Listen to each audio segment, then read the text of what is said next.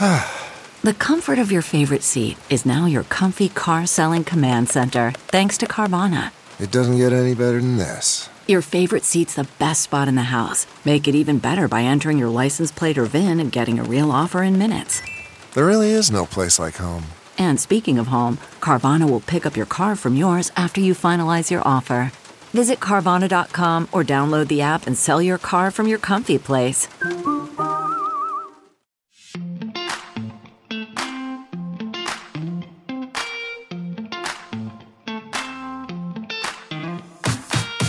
Welcome to the Beat Physician Burnout Podcast. I'm your host, Dr. Deanna Larson, internal medicine hospitalist and physician burnout life coach.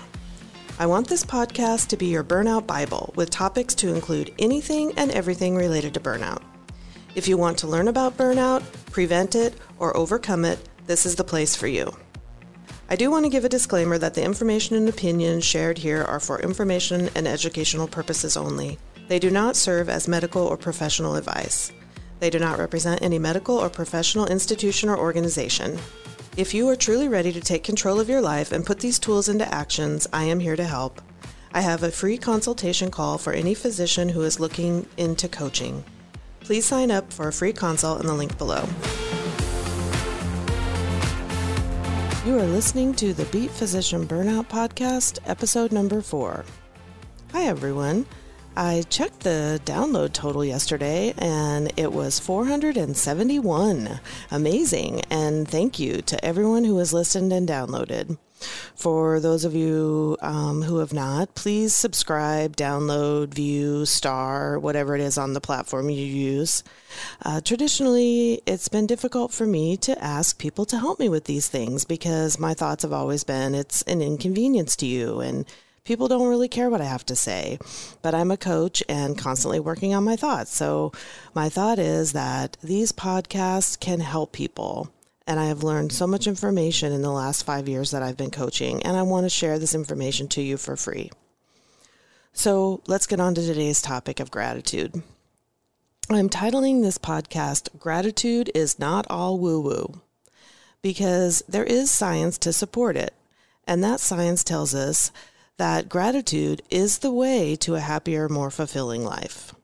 The result of gratitude isn't just superficial. It has the power to change your brain and create significant, lasting happiness.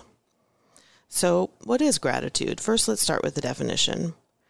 Gratitude is a word derived from the Latin word gratia, which means grace or graciousness. To have gratitude means to live a life of appreciation for what you have, whether tangible or intangible. It is the intentional acknowledgement of all the goodness you regularly experience. I want to repeat this part because it's crucial. It's you need to intentionally think about what you are grateful for. Often, gratitude includes the possibility that there is an outside source of the good in your life. Many people feel even more gratitude as they sense a connection to something larger than themselves. This doesn't have to be a religious experience, although it can be. It can also be a connection to nature or other people. So, the science. I bet there's some of you out there that are rolling your eyes at me because we hear so much about gratitude and you're like, okay, Deanna, I know I'm grateful for things that I have. And it does sometimes seem a little woo-woo, but there is the science to back it up. And I love this brain neuroscience stuff because I'm a nerd. And I feel that as physicians and scientists, we also want to understand it. And we are more likely to participate in things when we understand the mechanism of action. I initially planned to go through all the studies in detail in this podcast, and then it became way, way too long. So I'm going to hit the main physiology, and then I'm going to add all the detailed studies and the references if you want to look at them. So much of our thinking is on autopilot. When we take the time to think about our thoughts of gratitude or even write them down, our brain then starts to look for more things to be more grateful. Our brain seeks evidence for what we believe. Taking those thoughts out of your brain and writing them down on a piece of paper makes it even easier for your brain. Your brain can then offer these thoughts of gratitude up to you randomly during the day. Our brain is lazy and tries to expend as little energy as possible, so it likes easy and repeat thoughts. The whole goal in coaching and managing our minds is to create more positive and valuable thoughts throughout our day. We are retraining our brain. We are creating neural pathways. Remember, neurons that fire together wire together. We want to increase these positive pathways. So here are a few of the benefits of a regular gratitude practice. Number 1, it can boost your self-esteem. The process of noticing and being grateful for all the good things in your life includes seeing all the good things that you have accomplished, all the good things that you are, and all the people in your life who love you. Gratitude will boost your self-esteem. When you start to have self-doubt or imposter syndrome, your brain will have evidence to the contrary. Number 2, separates you from negative emotions. It's not that you will never feel any negative emotions, but gratitude will cause you to be able to let go of the emotions and self-defeating beliefs more quickly. It will keep you in a positive feedback loop. There's no way your body can have negative or toxic emotions and gratitude at the same time. Think about it. You cannot be envious and grateful at the same time. By having gratitude, you're essentially blocking negative emotions by filling up your thought space with positives. Number 3, makes you fun to be around. Gratitude keeps you in a positive mind space, and people enjoy being around positive people far more than negative ones. Grateful people are more social, nicer, trusting, appreciative, all things that help us bond with other people in deeper relationships. Number 4, enhances your career. Gratitude will make you more appreciative of people's efforts and more sensitive to what is happening around you. Gratitude makes you more productive and increases your capacity to good decision making. You're also more apt to give genuine behavior-focused praise to your colleagues. Number 5, makes your love life better. A study showed that gratitude motivated people to do more things that strengthen romantic relationships, like showing appreciation for their partner, be prepared to discuss issues openly, and having more positive perceptions of their partner. Number 6, keeps you calm. Gratitude reminds you that you have been in challenging circumstances before and prevailed. You are more optimistic, calm, and relaxed in general, but especially when things get tough. Gratitude will help you deal with stress and trauma, and studies have shown that a regular gratitude practice will decrease anxiety. Improves your sleep. A 2009 NIH study showed that our hypothalamus is activated when we feel gratitude.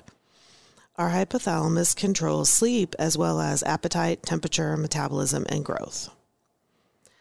And number 8, makes you feel good. This one is obvious. Focusing on the good around you will lift your mood.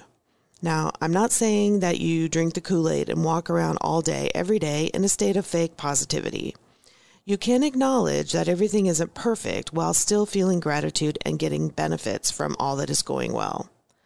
Studies have shown that having a regular gratitude practice will decrease depression and possibly even chronic pain syndrome.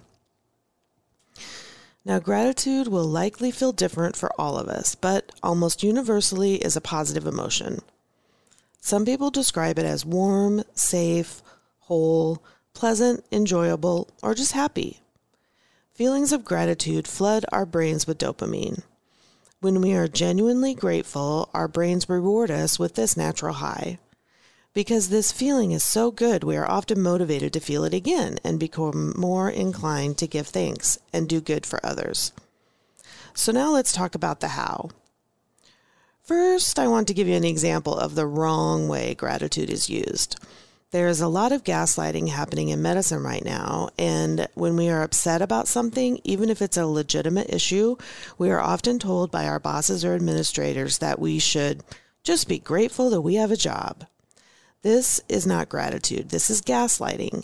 And having gratitude in your life does not mean that you still can't have legitimate concerns and want things to improve. So I don't recommend trying to go directly from upset or angry immediately to grateful, unless, of course, you want to. But you are allowed to feel all human emotions. Sometimes we want to try to change our thoughts so quickly to feel better, and it doesn't work. We may want to be upset and angry about things in the world. So I generally recommend doing a routine gratitude practice that has nothing to do with the circumstances in your day. When you get better at your gratitude practice, you may be able to switch quickly and change your circumstances in the moment. So, how to have more gratitude? Here are a few ways to express more gratitude in your life. I'm going to give many options because different things work for different people. There's no way I want you to do all of these. When starting any new thing that you want to become a habit, you should start slowly. You want to guarantee yourself that you can be successful. As physicians, we often try to do everything at once and create an unsustainable goal. Then we feel like a failure. This is absolutely not what your goal should be. Start with the minimal first step, and then convince yourself that it is the perfect plan. This is all I'm going to do for now. I like adding the words "for now" at the end. It gives me space to go slow and learn. Whatever goal you decide, I want you to be at least 80% sure that it is something you can do. I want you to be honest with yourself and build trust with yourself that you will be able to complete the things you say. I am a person who does what I say I will. If you're not 80% sure that you can do your plan, you need to back it off. There's no sense in creating a goal that you're just going to fail at. If you don't think you can do it every day, then change it to once a week. If you don't believe you can do it once a week, then change it to something less. For example, I will practice gratitude more often in the next month than I'm doing it now.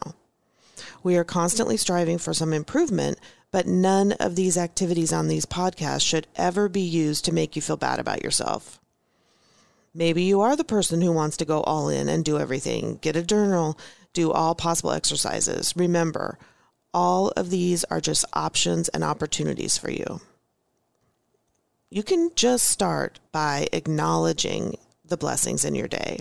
It may seem trivial, but just notice and be thankful for the small things that maybe aren't even small. Even if you're not ready to take the time to write them down, even the awareness will benefit you.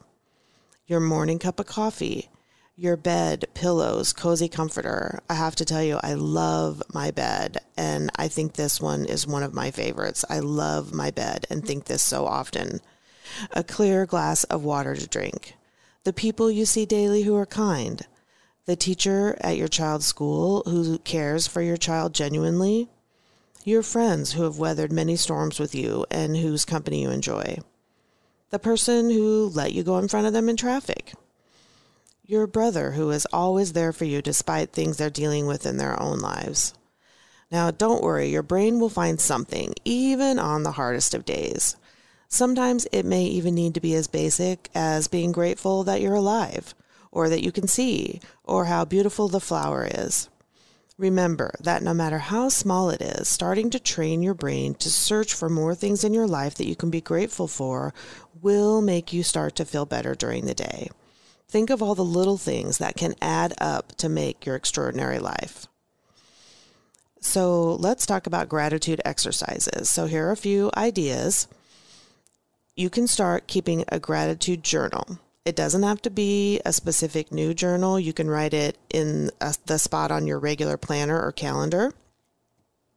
I would try to pick a time. I'm going to do this first thing in the morning. I'm going to talk to text into my phone on my drive to work. I'm going to do it before I go to bed at night.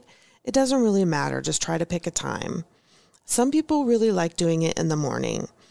I notice that on really stressful days, I realize that my mind has already begun spinning with a massive list of things to do before I even get out of the shower.